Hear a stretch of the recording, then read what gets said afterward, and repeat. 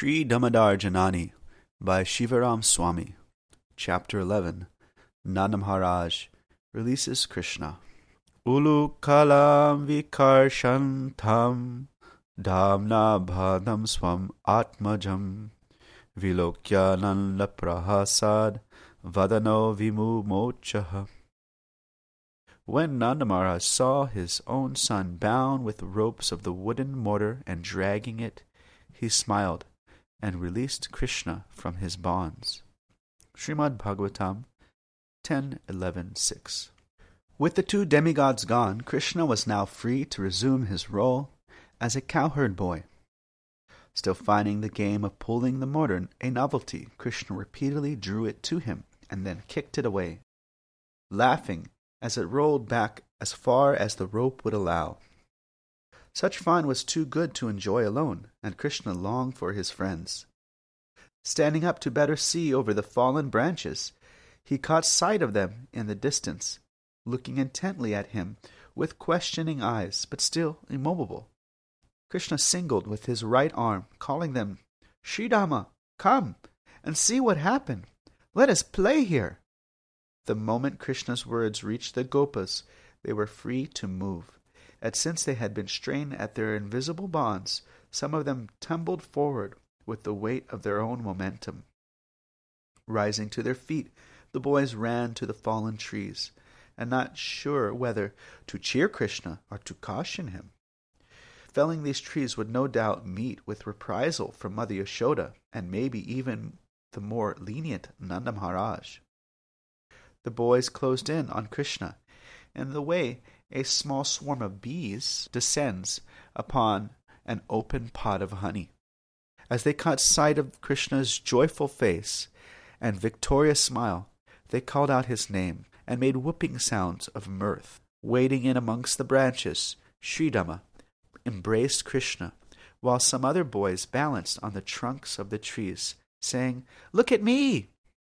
Finally, they gathered around and embraced Krishna, caressing his limbs to see that no harm had befallen him. "I am unharmed. You are safe now. We are here to protect you. But wait until your mother sees your latest antics, and you will think the mortar punishment was bad. She will tie you to these trees and make you stay here overnight, wild dogs and all." The boys laughed at the prospect of Krishna being further confined to a large, immovable object. Krishna crossed his arms and pouted in defiance. "I can pull mountains if I want." That just fueled the boys' laughter. "Oh, that is rich. He is going to move a mountain." Krishna raised his voice. "Not only will I move it, but I'll lift it. You wait and see."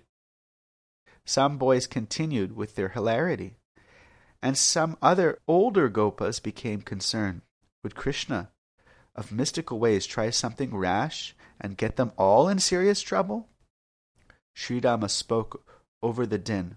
"Very well, we will wait until that time that you lift a mountain, but tell us, who were those two beings that you were talking to?" Krishna replied, "They were spirits living in the trees." "Where did they go?" Krishna downplayed his role in toppling the trees. The boys could never hold a secret. They would make him the certain object of his mother's anger. The terms of their curse expired, and so they broke out of their tree forms and toppled them. Then they returned to their homes. "The spirits did not topple the trees. You did. We saw you pull them down with the mortar. Saw it with our own eyes. And then those beings came out and chatted with you. What did they say?" This line of interrogation was not what Krishna had in mind. He wanted to play. Pushing the mortar with his foot, he changed the subject, saying, "Watch this!" And the mortar rolled away, and then rolled back again when he pulled on the rope. "It is fun." Enticed by a new game, the boys crowded on. "Let me try." But they could not budge the mortar. Only Krishna could. As Krishna and the boys were playing, The Brajvasis regained their senses one by one. The crack of the Arjuna trees still resounding in their ears, they stood to their feet, trying to clear their heads of the deafening sound. Indeed, that sound had not only deafened the villagers, but the 4 elephants controlling the directions of heaven. The Vrajvasis looked around to see what could have caused such a terrible vibration. Their immediate thought was to look to the sky. It may have been the rumbling of clouds, but the sky was clear. They wondered if it was perhaps some extraordinary lightning, like Indra's lightning bolt striking the earth. Without any clouds, it was unlikely. Unable to discern the cause of the disturbance, the Brajvasis became fearful and wondered whether some demons had entered their land. Standing together in close-knit groups for comfort, they looked here and there with restless eyes. Had the ghosts of Putana or Trinarvata returned to the village? While Gokul village was in a state of confusion, some gopis visiting from nearby Rava came across Krishna and his friends playing among the fallen trees. Taking in the scene before them, they concluded that the falling trees had caused the thunderclap. Without asking the boys, and conjecturing that it was the work of a demon, they immediately rushed uphill to inform Mother Yashoda. Their faces pale in fear for Krishna's welfare, the lady spoke to Yashoda in a panic. "O Queen, the 2 trees that are always fulfilled our desires have fallen on your son." Like a tied calf, Damodar is standing between the 2 trees, laughing. "Come with us and rescue your son from the jaws of death." Vraja's queen had just risen from a swoon induced by the breaking trees. Hearing the words, "The trees have fallen on Krishna," she was beside herself with anxiety and fainted once again. The other village ladies tried frantically to rouse her, but Yashoda could not be wakened. In her faint, Yashoda was already running towards Krishna to rescue him. Why would she respond to the calls in her ears? While some women were trying to revive Mother Yashoda, the cowherd men gathered around Nanda Maharaj. Having received the news of the fallen trees and seeing that the crowns of the Arjuna trees were no longer visible, the men proceeded downhill, followed by their wives. As Nanda Maharaj led his court to the Arjuna trees, other villagers cautiously came out of their homes, frantic with worry at the gossip that demons had again attacked Krishna. The Vrajvasis had been relishing the sweet bliss of the Diwali festival, greatly enhanced by the story of Yashoda binding Krishna. But that sweetness quickly transformed into bitterness with the news of a calamity befalling them. Abandoning their duties, they rushed towards the Yamuna. Even from a distance, the Vrajvasis could see a gap where the Arjuna trees once stood. As they hurried towards that place, their footsteps and voices mixed into a rolling thunderclap of its own. The men put forward different speculations as to what might have been happened, fueling each other's anxiety of love. At the first sight of the fallen trees, the Brajvasis stopped. Still at a distance, the men spread out to examine the scene for themselves, their wives and daughters peeping warily over their shoulders. Indeed, the trees have fallen. Are there any demons about? None that we can see. There does not appear to be anyone around. Is that good or bad? In this way, the Vrajvasis speculated, sometimes moving forward a few steps, sometimes stopping when the branch of the trees moved. The Gopas held a variety of makeshift weapons like sticks for herding cows, churning rods, and garden hoes, while Nanda Maharaj's soldiers stood at ready with spears, swords, and bows.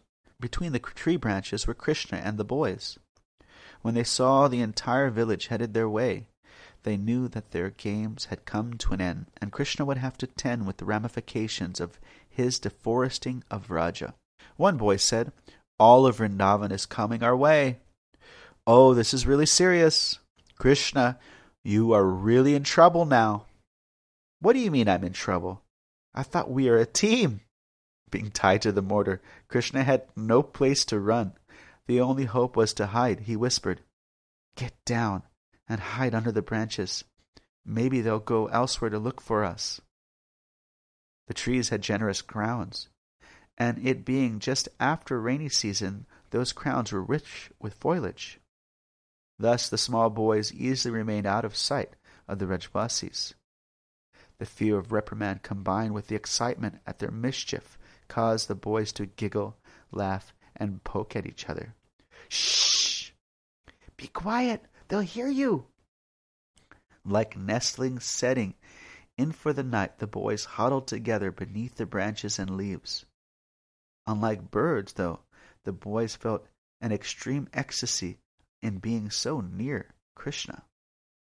Damodar was the condensed form of divine bliss. By pressing in on him, the boys felt such unprecedented joy that they became oblivious to their risky predicament and silently trembled and wept in joy. Some whispered, "Are you cold?" "No." "Are you afraid?" "No." I feel happy." "Yes." "Me too." But Krishna silenced them. "Be quiet and stay down." And they sat together in anticipatory silence, with Krishna occasionally flickering the rope that tied him, thereby adding comic relief to their plight.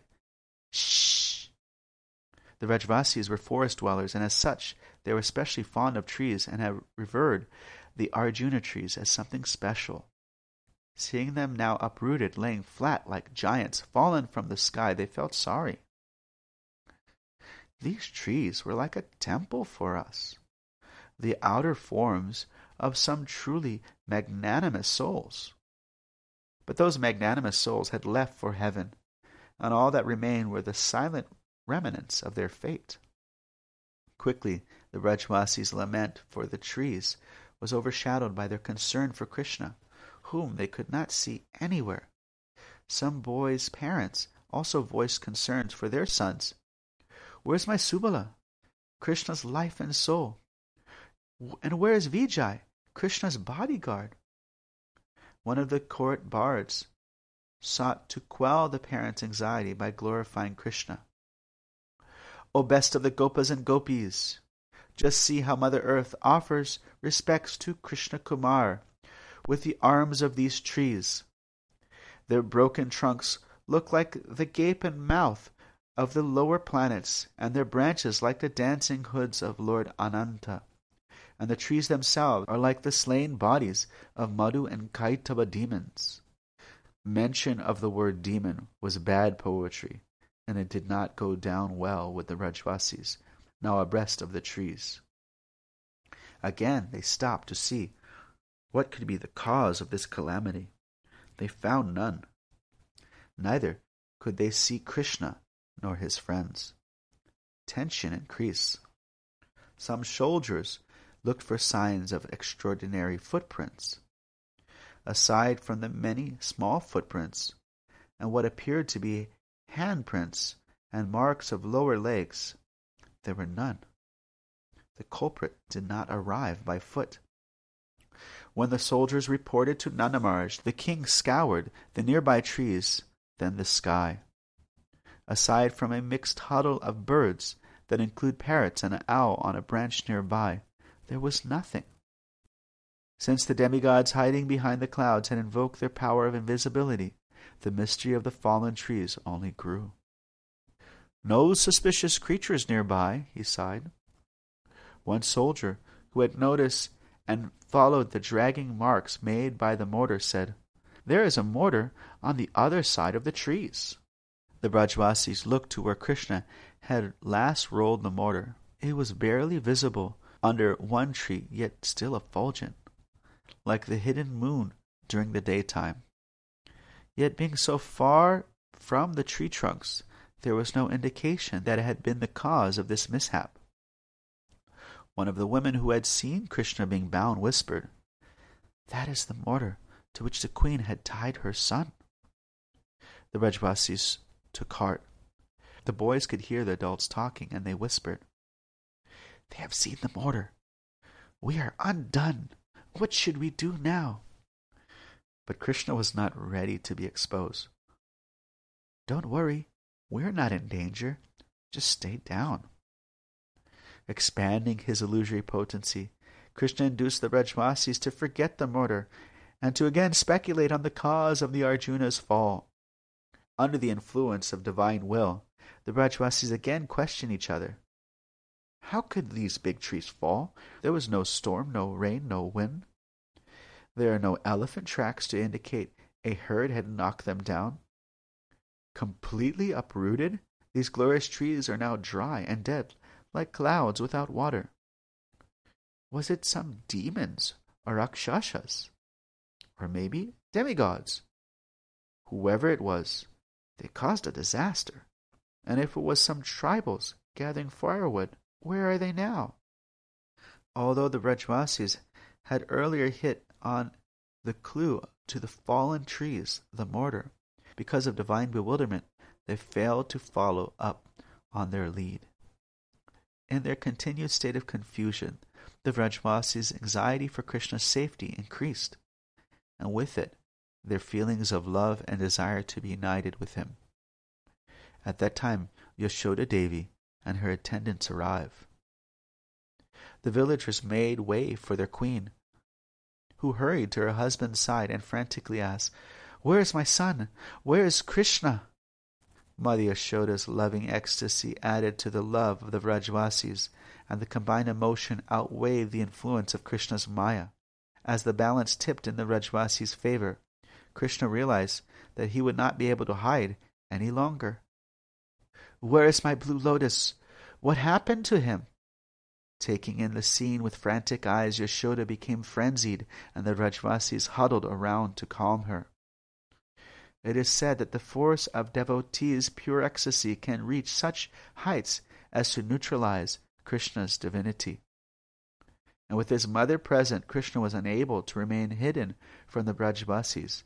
His game was up. While the Brajvasis were momentarily occupied with the queen, Krishna concluded that it was best to be proactive and to reveal himself. He whispered to his friends, "Look, their backs are turned on us. Let us surprise them before they discover us." Without waiting for his friends, Krishna suddenly rose to his leafy cover, calm, fearless, and innocent. Seeing him, his friends too stood up and began to move about, albeit uncertainly. Appearing unassumingly busy, Krishna began to play, pulling on the motor and flicking the rope, while his hesitant friends stood by and watched. Naturally, the Brajvasis took notice of the Gopas and called out, "Look, there is Krishna. There are our boys." Others turned to see Krishna, free of danger, smiling, a priceless jewel ornamenting Mother Earth, absorbed as always in joys of play. Elated, they all looked at each other, exclaiming, "What happened? What happened?"